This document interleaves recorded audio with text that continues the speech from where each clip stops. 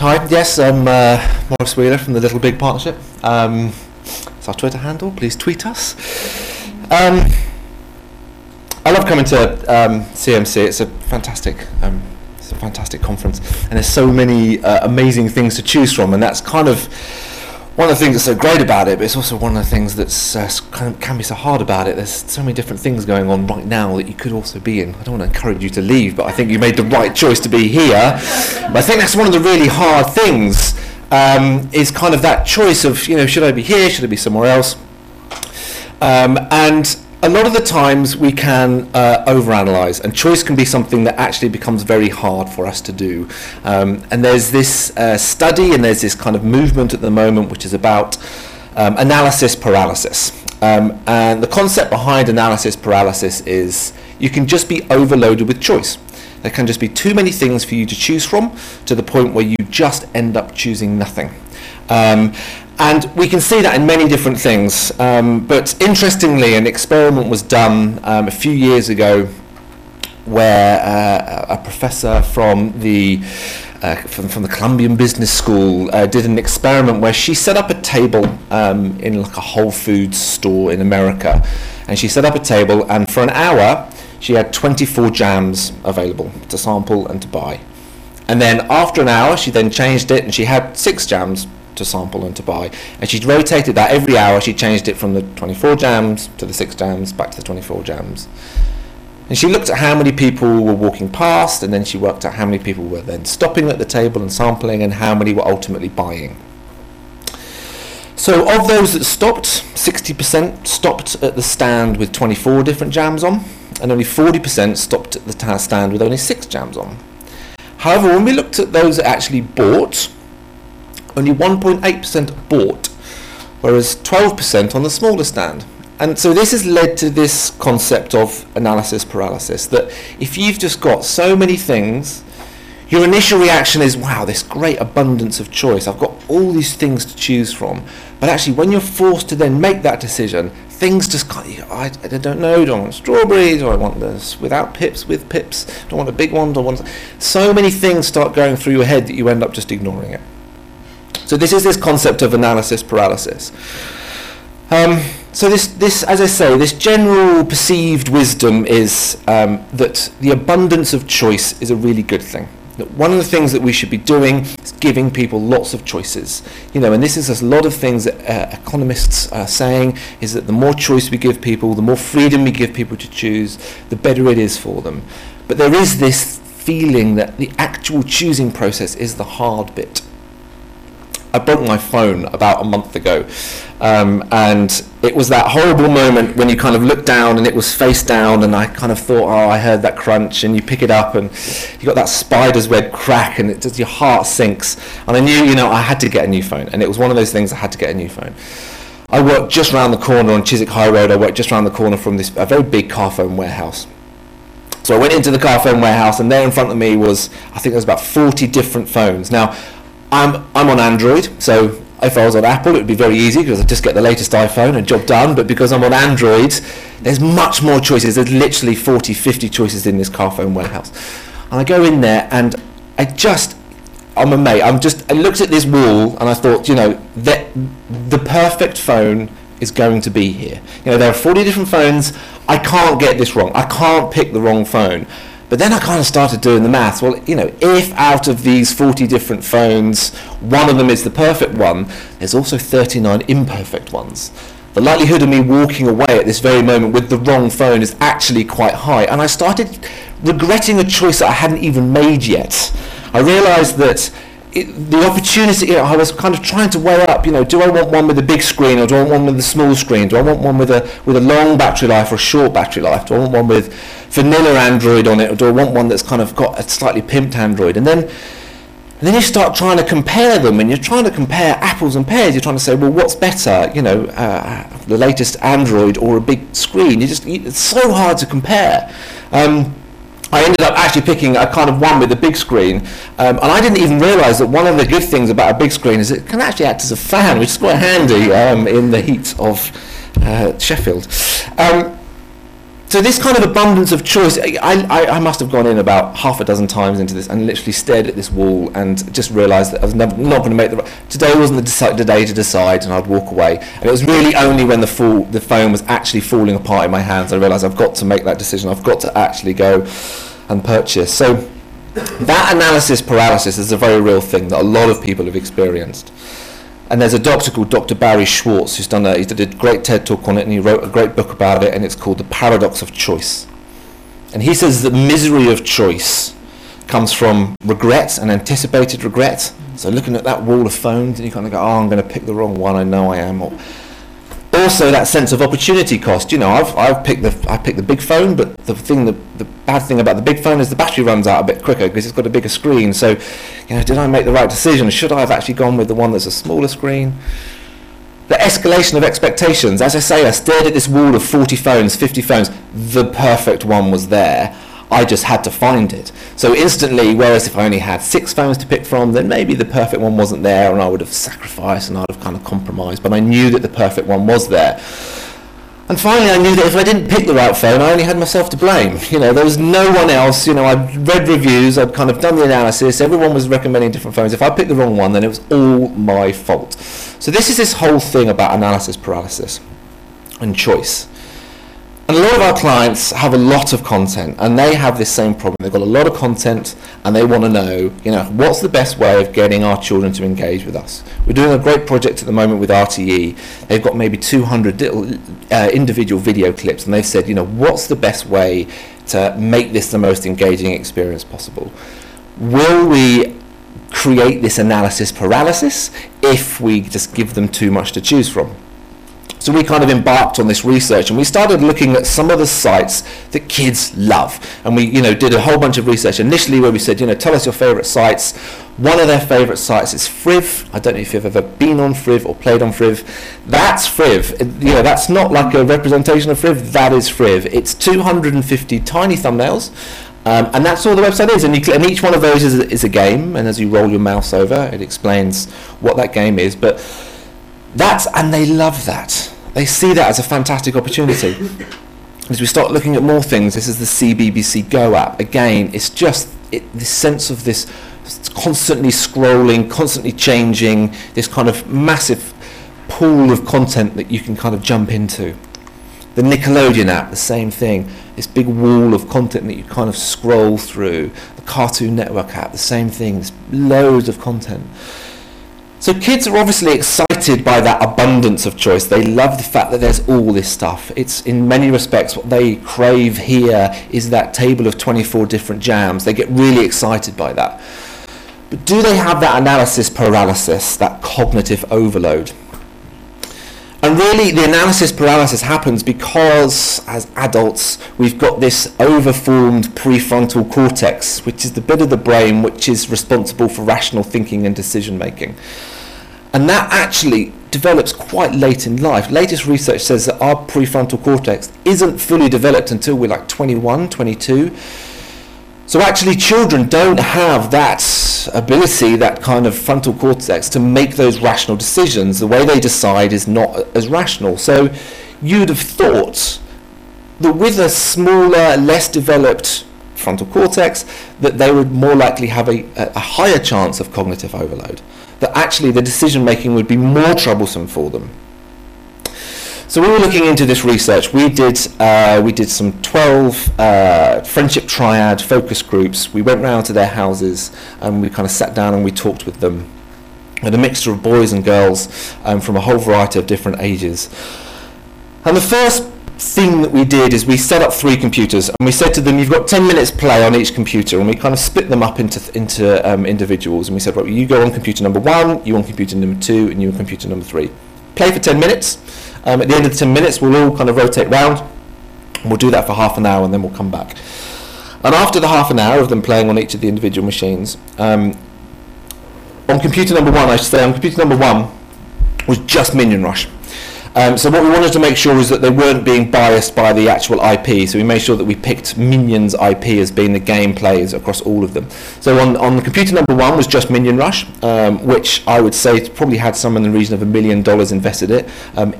if not more, but somewhere in the region of that kind of quantity. So it was a great game. On computer number 2, we created a website that just had these 5 games on it. And we did some pre-research where we tried to find out which were the best 5 of the kind of Minions mini games. So these are the best 5 of the Minions mini games.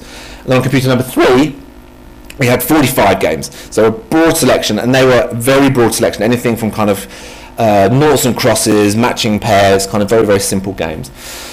So we gave them the 10 minutes, and then at the end of it we said, right, come back, if you had to pick one computer that you would play another 10 minutes on, which one would it be? Overwhelmingly, they wanted to play on the one with the 45 games. And it's well worth noting that some of these games weren't particularly great games, and the second place was the game with the just Minion Rush, and then last place was the 5 kind of mini games. It's also worth noting that even on the 5 mini games, it's not like they played all 5 in those 10 minutes and they went, well, there's no point going back to that because I've not played them all. Often they'd only play 2 or maybe 3. They never actually got through to playing all 5 in that 10 minutes. So it's not like they felt that they'd exhausted that opportunity. We then asked them, which would you recommend to a friend? And even more would recommend the 45 game computer. So they really like that abundance of choice. Why are we playing on computer number 3 more? Because there's so many more games. And it's more fun than Minion Rush and the games on that one. Yeah. And how can we make these 2 better? If you added more games and added more games. Yes. So you get to give your friend, a special voucher which enables them to play on any of these 3 computers. Which do you give them? I would. Okay, ready? I'm counting to 3 again. 1, 2, 3. Computer number 3, computer number 3, computer number 3. 1, 2, 3. So we've got 3, 3, and 3. Why 3? So many games. Because it's got so many games and it's got one of my favourite games, isn't it? Yes. I like 3 because there are lots of different types of games to play. So if you don't like one, you can always choose another. 1, 2, 3. Charles. We have number 3, number 2, and number 3. Lovely. So Laura, why number 3? Because it has lots of different games to choose from. So they loved the choice. They loved that sense of kind of exploring, and I think that's one thing that we found quite quickly is that they never looked at any of those screens and they were never overwhelmed. They didn't look at that 45 games and they didn't kind of go, oh man, what am I going to... They just, their eyes lit up kind of straight away. And also, you'd move them from Minion Rush, just the one game, on, and straight away they were like, wow, so much to do, so much to choose from. And in many respects, it seemed that the actual process of choice and actually them having that freedom of choice is one of the things that was most exciting. It wasn't necessarily the content that they were going to be playing. It wasn't necessarily the result of their choice. It was more that they all of a sudden had a freedom. They had, to a large degree, a sense of autonomy that was very, very exciting to them.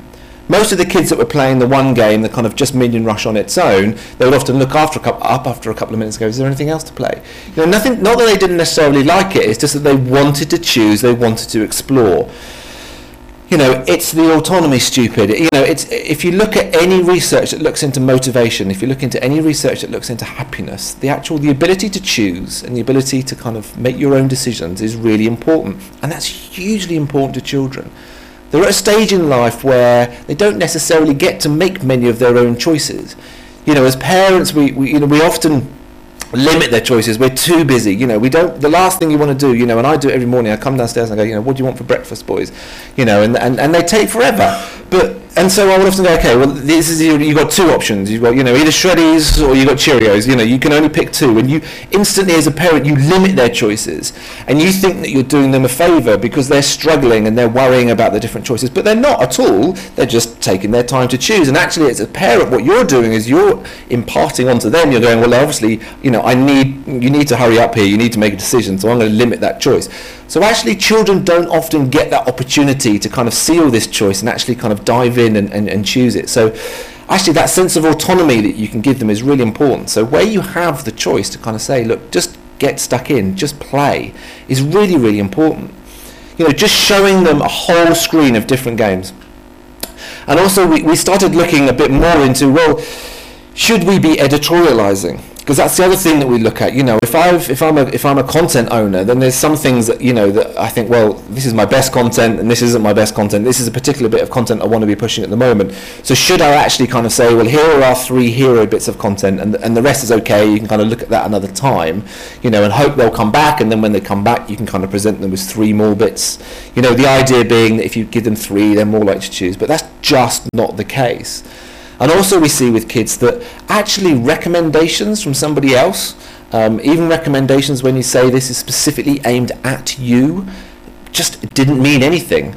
It is well worth noting that obviously that changed as we get older. So some of the older kids were beginning to actually have a slightly cleverer, you know, way of picking stuff, and so they actually liked things being narrowed down, whereas most, you know, the younger children just really liked just getting involved and kind of playing. So let's say you arrived at the homepage. Mm-hmm. Do you ever open these games in the section, the popular, the hot games, the trending games? I wouldn't. I don't. I just find my own. Yeah, I find my own games as well. I scroll down and see any games I want to play and see how good they are. What, you don't know what they because you might have your own opinion. You might have your own opinion. But I'm So would you play this game? No. But it's the most popular for boys at 7 to 9. I don't want. I still want. Like quite a long way. I still want. So your first choice would still be what you chose? Yeah. But that was the most popular.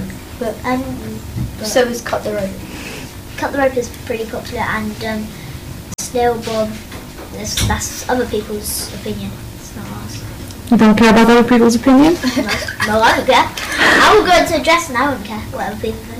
Other people like. Just because I don't really think about other people's opinions. I just kind of think about what I want to play, because there's lots of different people with lots of different tastes, and I just kind of, you know, sometimes it just doesn't really occur to me what other people think. I just like to choose what I want to. So, Hanya, why don't you want to play the most popular game? Boring, and it isn't my recommendation, and it looks really boring again. But all the other girls like it. But I'm not a girly girl. Are you interested in It's just not my style. other people's recommendations of games? No, Only it's the video not game. good. You know what I would recommend? My own recommendations.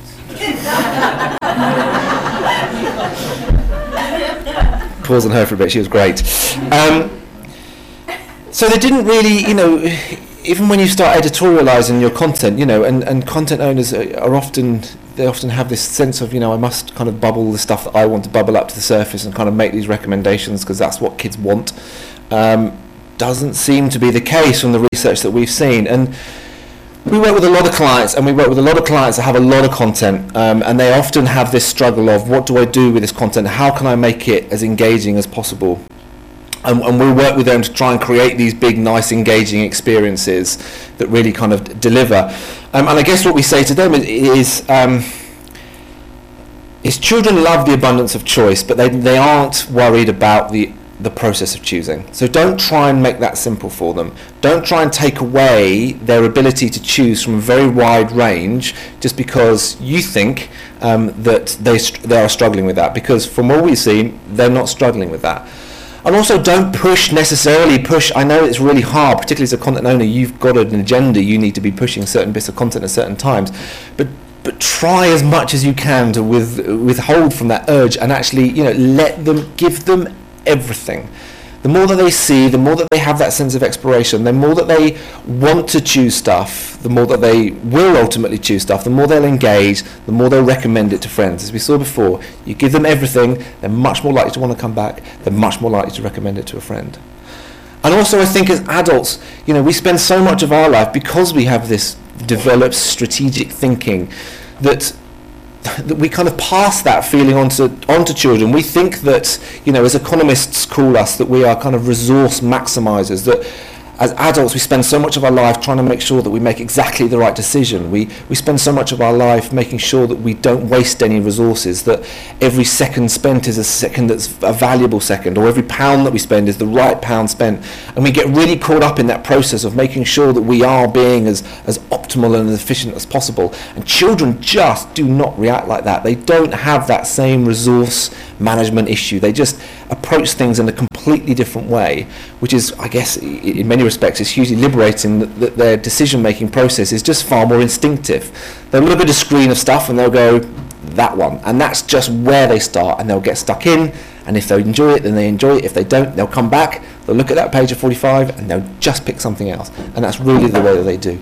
So enable children to choose, enable them to explore. They really want that freedom of choice and that sense of autonomy, and the more that we can do that, I think it will be better for everybody. So, thank you very much.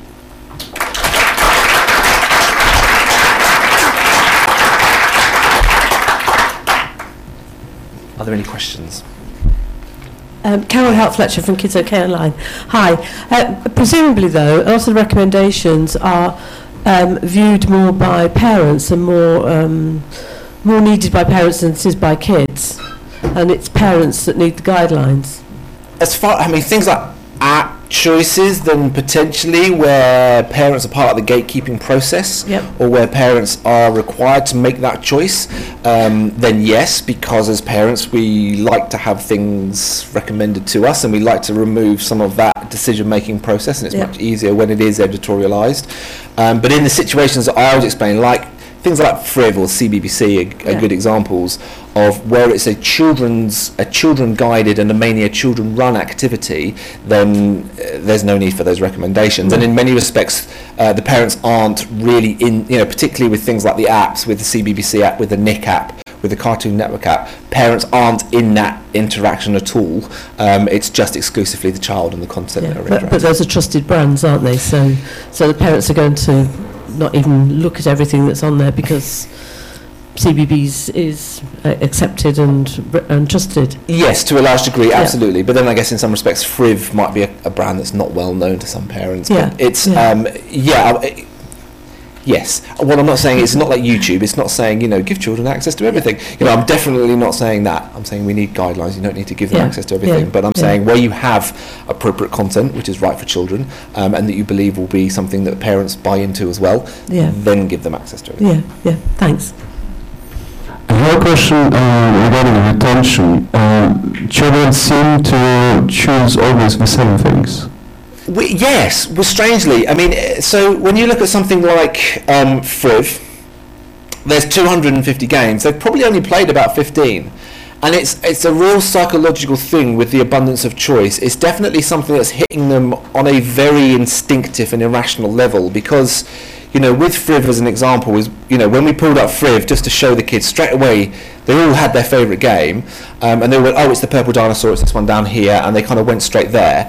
And actually, on deeper exploration, they hadn't played the vast majority of the other games. And interestingly, when we actually said, well, did you? Because we know that the Purple Dragon game is actually available on the websites. When we asked them, would you play it on another website? They're like, no, I'd come back to Friv. I think that sense of freedom, that sense of there is all these games that are available. If I want to stroll, if for some reason the Purple Dinosaur game doesn't excite me that much, then I can, play all of these other games. But yeah, typically and interestingly, they don't actually explore all the content, but they like the option of being able to, so they choose. Sorry, Amanda Gummer from Fundamentally Children. Our research shows that when we're looking at preschool children, the younger children don't cope very well. Parents here who've got toddlers getting out the door going, what do you want to wear today? The kids don't have a choice. If you go, do you want the red top or the blue top, and you give them confined choices, young kids, all my experience says that young kids need very limited choices in order to be able to benefit from the confidence that making choices and making decisions gives them. So kind of as I mentioned before, we found that young children, if you give them all of these choices, if you gave them the 45 choices, they might take a long time to pick. But that wasn't frustrating for them. The only person it was frustrating for was probably the parent going, just pick. And I think that's probably the same way with things like the breakfast cereal in the morning or the things to clothes to wear, is that when you give them all this choice, they're not necessarily frustrated with the inability to choose. they're just taking their time, which as busy parents we don't have the time for. So the strategy of reducing choice options is probably something that's driven more by the desire of the parent to get a decision made, rather than the desire of the child to remove the options which is causing them a sense of anxiety. So we didn't see that. We didn't go young. We started at 6, and our research kind of did show that the younger you were, option paralysis wasn't there at all. And as you got to the 11, 12, when they did start to have slightly more strategic thinking, when they started to potentially overthink the problem, then it did kick in. But we did see a kind of clear line from young to old of no paralysis to paralysis beginning to kick in a little bit as he got older. Hi Maurice, it's James at CBBC. I'm interested in that where they were saying they didn't want to listen to others' opinions because they had their own. How are they finding FRIV in the first place? I don't want to make it all about FRIV, but I want to find out a bit more about content discovery. And at that age, at that sort of 6, 7, 8, 9 age, if they're not interested, as they say, in others' opinions, how do they discover these platforms? I think the playgrounds. So I think they are they kind of say that they're not, but I think that they are if it's their friend. So I think if their friend in the playground says check out FRIV, then they'll check out FRIV. And a lot of the kind of the awareness of things like FRIV or CBBC or whatever it may be came from one child saying to the other, going around their house, and kind of that almost that literal pass-on effect. So in that scenario, there was a sense of I want to know what my friends think, but they have to be my friends. So I want to know what James thinks, rather than I want to know what a similar age boy thinks, or it's not necessarily. And interestingly, even things like this is the most popular, or this has got the most thumbs up, or the most stars, it seemed to mean nothing to them.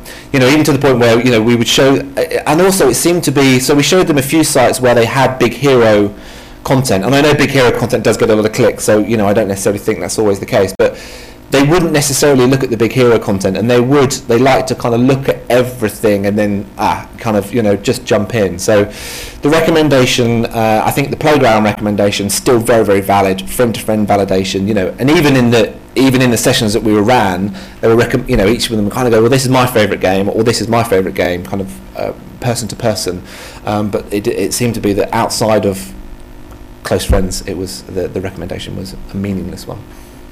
Hello, Nikki Stillman from Yumi. I just wondered if you compared FRIV with another website that had 500 choices, would they choose that one, or is there an optimum amount of choices? Is there a limit? Well, I mean, some of the websites just go on forever. So actually, one of the ones, I don't know if you've seen, it's called FRIV Today, and I don't know if it's affiliated with FRIV, it's FRIV.today, and it's basically FRIV that literally goes on forever, and that was something that I think is quite new, and actually a lot of kids were talking about. So I get the sense that there is no upper limit, that if someone, it's almost like the 6-minute abs and someone coming out with 5-minute abs, I almost imagine if someone made FRIV 260, that the kids would go, you've got to check out FRIV 260, it's amazing. So I think that I think it could go on forever. I think it's important about what your computer can handle than anything else. That's great. Thank you very much, Mark.